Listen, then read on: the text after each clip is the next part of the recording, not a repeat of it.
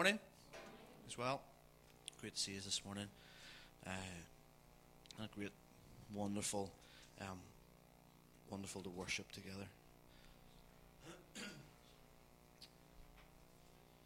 I think after how David started us off, I feel like I'd love us just to finish off, just to continue to worship. If it's something that pleases Him, then I don't want to miss a moment that's going to please the Father. And so I have 3 points to make this morning, and I'll make them as quickly as I can, and then I just love us to finish off our time just with just continuing to worship. And you know what I really love actually is as we were singing, I just felt an overwhelming sense of I don't know if satisfaction is the right word, but just a real appreciation, I suppose, to be in a place where people sing. I don't want to commend the men actually, because I think it's wonderful to be in a place. It's wonderful to be in a community of people where men sing. Because it's not as common as you'd think. And seeing men telling Jesus how much they love them is just incredible to be around. I really appreciate that. And even some of us men that can't sing that great, I just love the Father. Like, I think about me whenever the kids draw a drawing or a picture or play something on the drums, and they think it's amazing. And in that moment, I think there's nobody like my children. There's no drawing has ever been. What's the right English? Drawn. Drawed. There's no pictures like my kid. There's no drum beat that's ever been played as good as my child just played it. And I think as the Father hears us sing and worship, I think as he hears me even just meditating on some stuff this morning and sharing it with you, it's like, that's my boy. And there's no one like him. There's no one like him, and he says the same over each one of you, whether it's singing or whatever it is.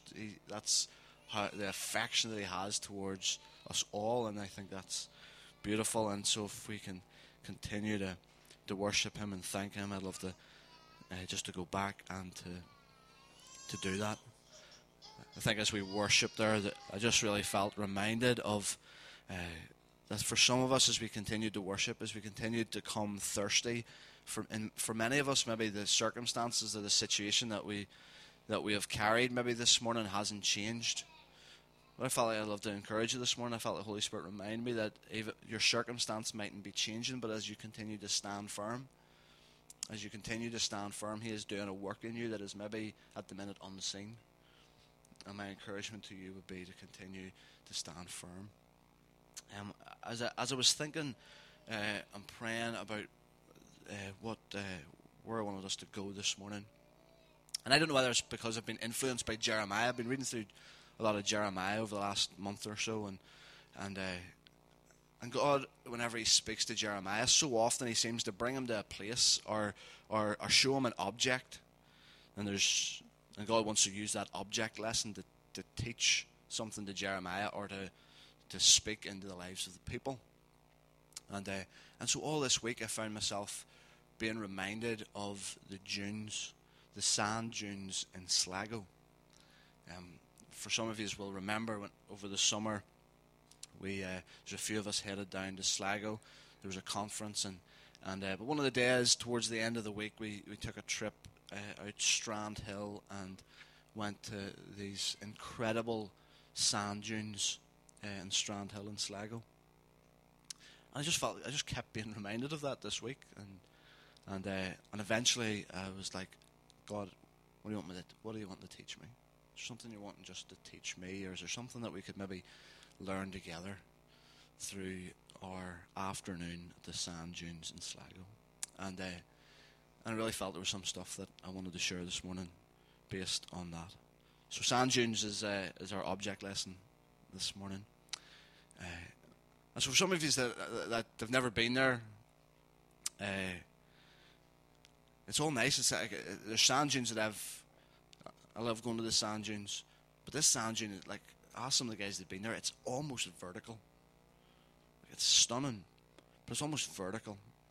And as I was thinking about it last night, I was reminded of wee Amelia's response to that. The adults among us looked and were intimidated. They were in fear struck because of the steepness, how much this journey was going to take out of us. But Amelia and Caleb and Eli and the kids, there was something in the kids that, with just this childlike enthusiasm, were like, let's go. And then when they fell, or when they felt like they couldn't make it, they're just like, come on, let's go, let's keep going. And so maybe some of us are even in that place today, as we look at this, where we're at in the journey of life. There's something that can either strike fear within us, that can intimidate us. But for some of us, there's something of an enthusiasm, a childlike faith that rises within us. And so there's 3 lessons that I want to share today that I felt God was speaking to me at least over the last few days. Is that them? Right, that doesn't look... Right, flip me. I'm sitting saying they're like that, and you put that up. I promise you they're like that. That must have been them years ago, before it got even more steeper. Thanks, guys. No, keep it up, it's fine. I usually appreciate the ministry of the sound team at the back, not so much at the moment. I'm only joking, Anastasia. I need you.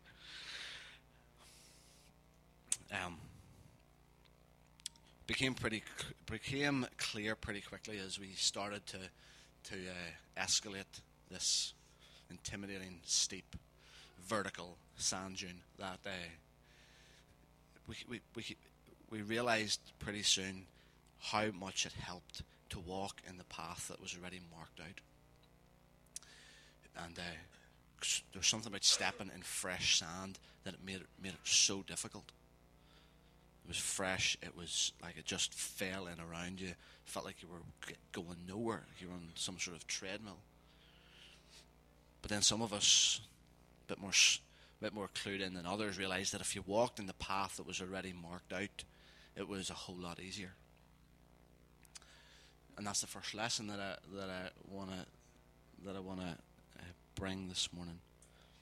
I think it really helps to walk in the path that's already been marked out. And as I go through the Gospels, back in looking at Jesus in the Gospel of Mark and even the Gospel of Matthew, reminded of the Sermon on the Mount. And in the Sermon on the Mount, we are exposed to there's a lot of crazy stuff going on in the political world. But as followers of Jesus, those who want to remain faithful to Jesus, I think there's nowhere more clear than the Sermon on the Mount, the politics of Jesus. And although it was preached so many years ago, this is that it helps to walk in the path already marked out. As we look in the book of Acts, as we look at the story, the beginnings of the early church, we see the priorities of those people. We see the priorities of the early church in the book of Acts. And there's something in that I think would be really helpful. We pick up how they prioritized, and I think it would be really good for us. It would really be really helpful if we walked the path already marked out for us. And we think about Jesus. We think of his closing words in his ministry: go into all the world and preach the gospel and baptize, disciple everyone, everywhere you go, teaching them. And I'll be with you always. But as David and others have reminded us of the last couple of weeks, without an understanding or without a walking in the Great Commandment, we're never going to fulfill the Great Commission. And so as I think of the Great Commandment and I think of the Great Commission, the plans and the purposes of God being revealed, being laid out for his people, and I think it'd be really helpful as we think of the Great Commandment and the Great Commission. This is the path that has already been marked out for us, and I think it'd be really helpful that we walked that path. Last night I was reading in 1 Corinthians chapter 10.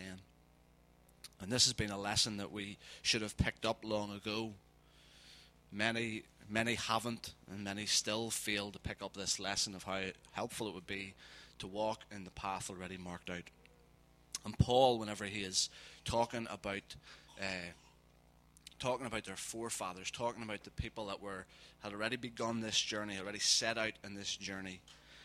And then Paul and those after him, those in Paul's time, were writing books, writing letters, and saying this story has been written down. This story has been written down and continues to be told, so that it will serve as an example to you to stay away from the mistakes that were made. I'm paraphrasing. But essentially, Paul is saying in 1 Corinthians 10, and you can check it out in verse 6, and then I think again in verse 11, that the story has been written down. And you now have examples. There is now examples for you so that we don't make the same mistake. And so that's the first lesson, help. It's really helpful to walk in the path already marked out. And practically, can I just say this, that over the last year or maybe more, I've just began to really appreciate liturgy. And so in our home now, I have the Book of Common Prayer. And I've come to really appreciate the Book of Common Prayer.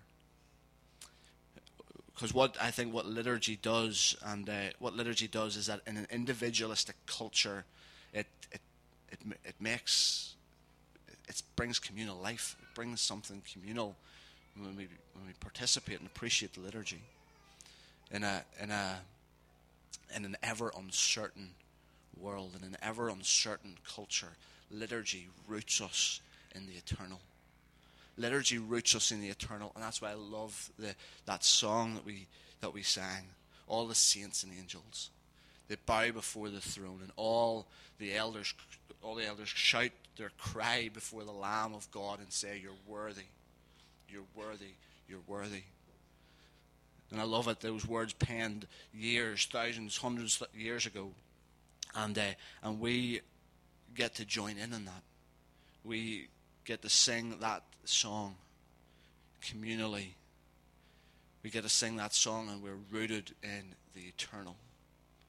And so in a time of uncertainty, in a time in an ever-changing world, there's something about liturgy, I think, that roots us to the eternal. Like, these are some of the prayers and some of the comments and some of the songs are 1,000 years old in the Book of Common Prayer. But I came across a quote in a book, a guy talking about traditionalism and talking about tradition. He said traditionalism is the dead faith of the living. Traditionalism is the dead faith of the living, but tradition is the living faith of the dead. And I know that there's some traditions that need to go. There's some traditions in the church that are unhelpful, that are unbiblical, that are man-made. But there are traditions. Sometimes I think we come across the word tradition and we automatically throw the baby out with the bathwater. But there's traditions that reveal to us the living faith of the dead. Traditionalism is where it becomes a danger or a warning, because it is the dead faith of those still living. And so today there's prayers that are being prayed. Today there are songs that are being sung from the Book of Common Prayer, from liturgy, that have gone on for years. And so we're rooted in something eternal when we appreciate the path that has already been marked out. I think when we appreciate liturgy, we're reminded that around the world, and even around our nation today, I suppose particularly in the Anglican Church, we're joining in the prayers and the songs of so many others. And as the body of Christ, as the church, there's something, I think, that is beautiful about that. And obviously we are part, this church is inevitably falls into the banner of New Church. But sometimes I feel a reluctance to fully identify myself with that brand, because there's so many of the New Church, in their arrogance, completely dismiss the old, completely dismiss the traditional, completely dismiss the inheritance of 1,000-year-old traditions. And I think we miss out because of that. I think the old church misses out when they completely disengage with the new church, but the new church equally misses out when they don't appreciate and honour that which is gone on before. And we are become increasingly familiar with the story in Genesis 26 where Isaac, he redug the wells of his father. He redug those old wells, but he also dug new wells. There's an appreciation, there's an acknowledgement and an honouring of the old and of the new. And so really quickly, I would love us just to do that. So in the Book of Common Prayer today, we're at a few verses in Psalm 69. And so in Psalm 60, so I'd love to read the first part of Psalm 69, and the second half that is underlined, I'd love you to say it back, and we just join in with this as we finish out this first lesson. So Psalm 69, verse 32 to 36, and so I'll say the first bit, and if you can say the bit back, and we'll join in. We'll join in with the many. We'll join in with years old tradition. Psalm 69, verse 32. The poor will see and be glad. The Lord hears the needy.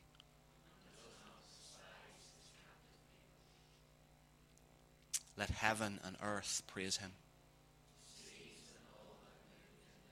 For God will save Zion and rebuild the cities of Judah.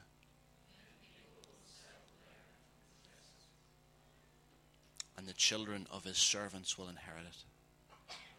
Love his name. Amen. I think it's really helpful to walk in the path already marked out.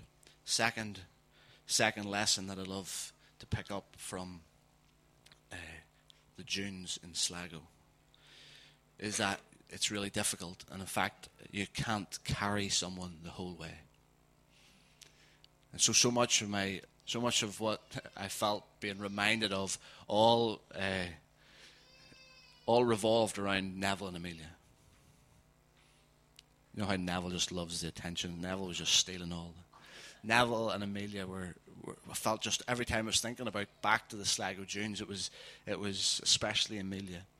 But it was in watching Neville and Amelia that I felt reminded of this, provoked to share this second lesson. You can't carry someone the whole way. And so even though Amelia was enthusiastic and excited, her little legs, by the time they were getting a quarter of the way up this vertical Sligo dune, it got really difficult for her. And Daddy was with her, and Daddy, carry me, pick me up. And Neville's fit enough. Neville does a bit of running, he does a bit of jogging, but already even a quarter of the way up, Neville was starting to feel it in the back of his legs. He mightn't like to admit such, but he was. And there was just no way he felt like he could carry Amelia any part of this. But what seemed to happen, Amelia immediately stopped gurning whenever Neville said, Amelia, you just walk right in front of me and I'll walk behind you. And I'll go at your pace. We'll take our time and you just walk right in front of me. And I'll stay behind you. But then there were some times that she got a burst of enthusiasm, she got a burst of energy, she got her second wind, and then she would go right in front of her daddy and right in front of Neville. But Neville was always right behind her. He always made sure that he was still pretty close. And so there's times where he walked right behind her and he encouraged her and cheered her on. And you watch her, it just seemed to become a whole lot easier as he stood behind her, encouraged her and cheered her on. But there's times where Neville went and marked her way out. He went ahead of her to mark out the path to make it that bit easier, and she would come in behind him. And it was good to know. It was good for her to know that she was still close enough to her daddy, and it was good for Neville to know that she was still close behind him. And so it's so important that those that are journeying with us, those that are journeying really close to us, maybe this for somebody here this morning, you need just to simply remind someone, you need to let them know that you're there for them. That you need to let them know that even if it's going to take a bit longer, even if it's going to take a bit longer to get to the top, even if it's going to take a bit longer to get to the end of this journey, you need to know that I'm still going to be here. And maybe some of us need somebody else to tell us that. We need somebody to say to us, even if it's going to take you a bit longer, even if you're going to stumble and you need to take a bit of a pit stop, I'm going nowhere. I'm right beside you. I'm right behind you. And even if you want to journey on a wee bit, even if you want to try your own way for a bit, I'm still going to stay pretty close. I'm still going to stay pretty close. And I would love to encourage you with that.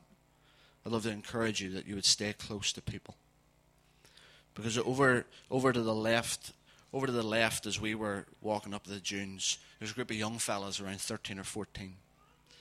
And I think there's maybe 5 or 6 of them, and 4 or 5 of them it just seemed to be quite easy for them. Because it was so steep and vertical, it was still tough, but they were away. They were making good progress. They kept going.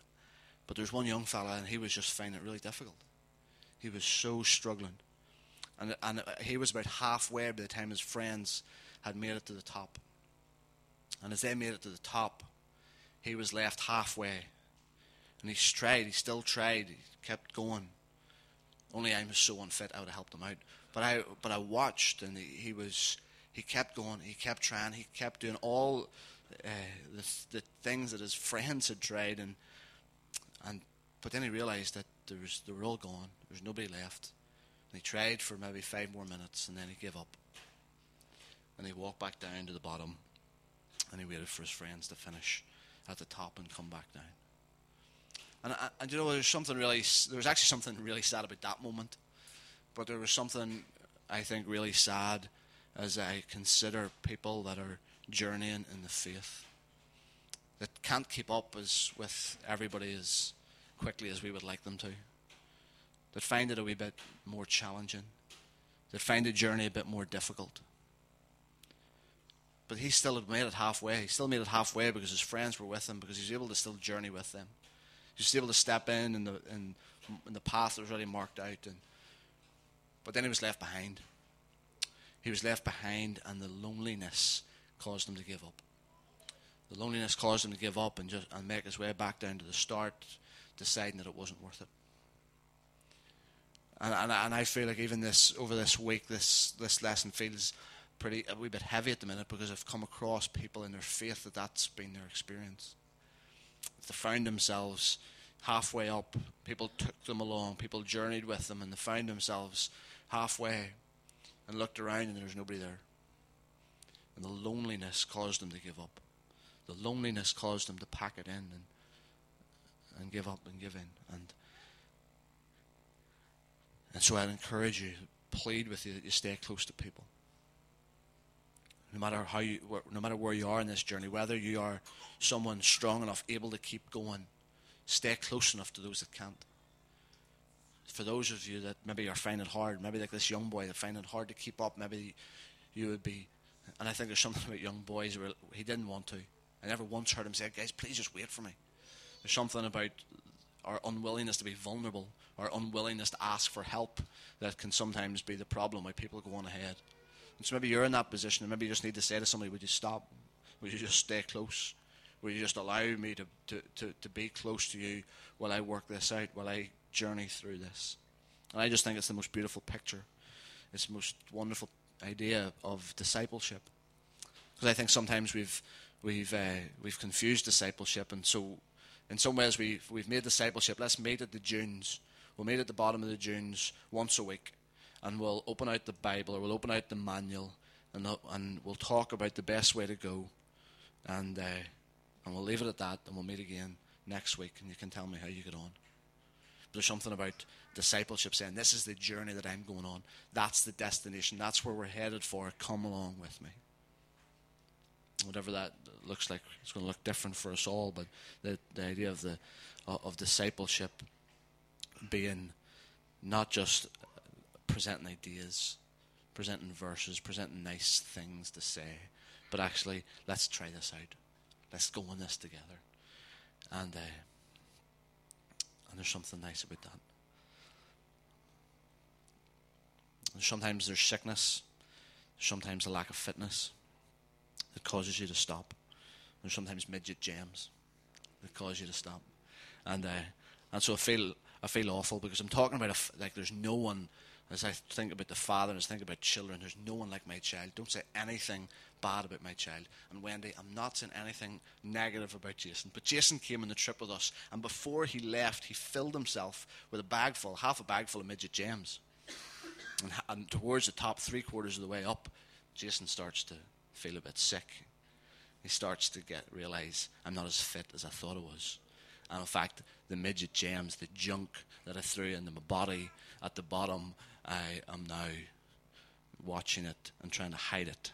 The evidence of sick halfway up this beautiful dune.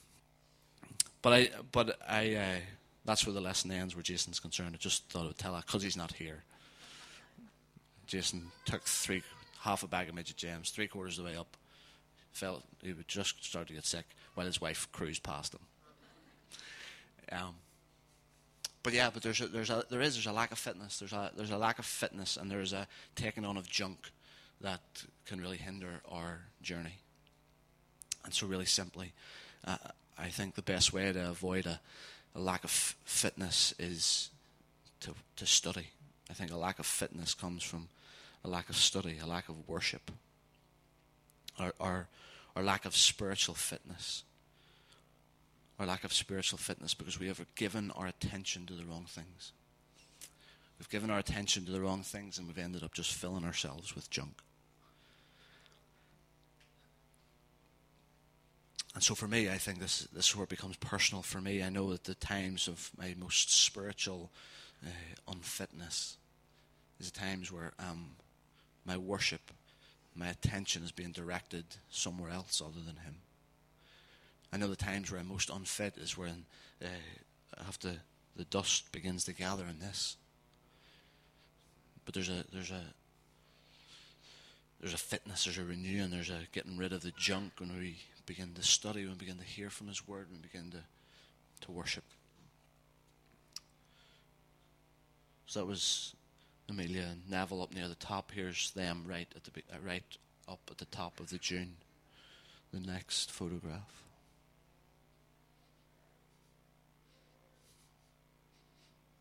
I promise you, that's a beautiful view. The view from the top is stunning. It really is.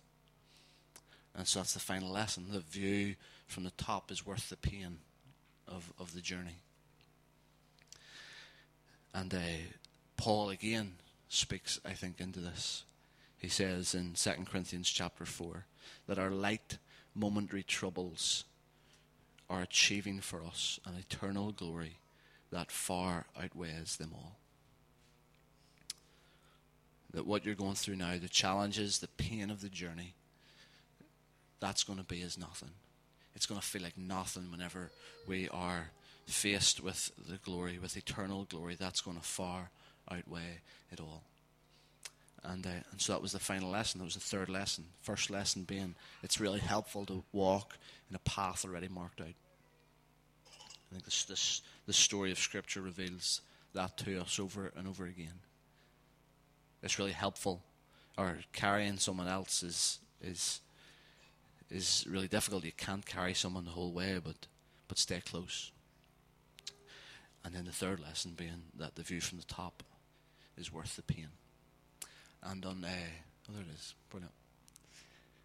And on Wednesday night, I was just sharing a few thoughts from the letter Paul wrote to the Colossians, and again just felt reminded of that last night, stirred to go back to Colossians chapter 3, and Colossians chapter 3 says this in verses 1 and 2: you have been raised with Christ. You have been raised with Christ. Set your heart on things that are above, where Christ is seated at the right hand of God. Set your mind on things above, not on earthly things.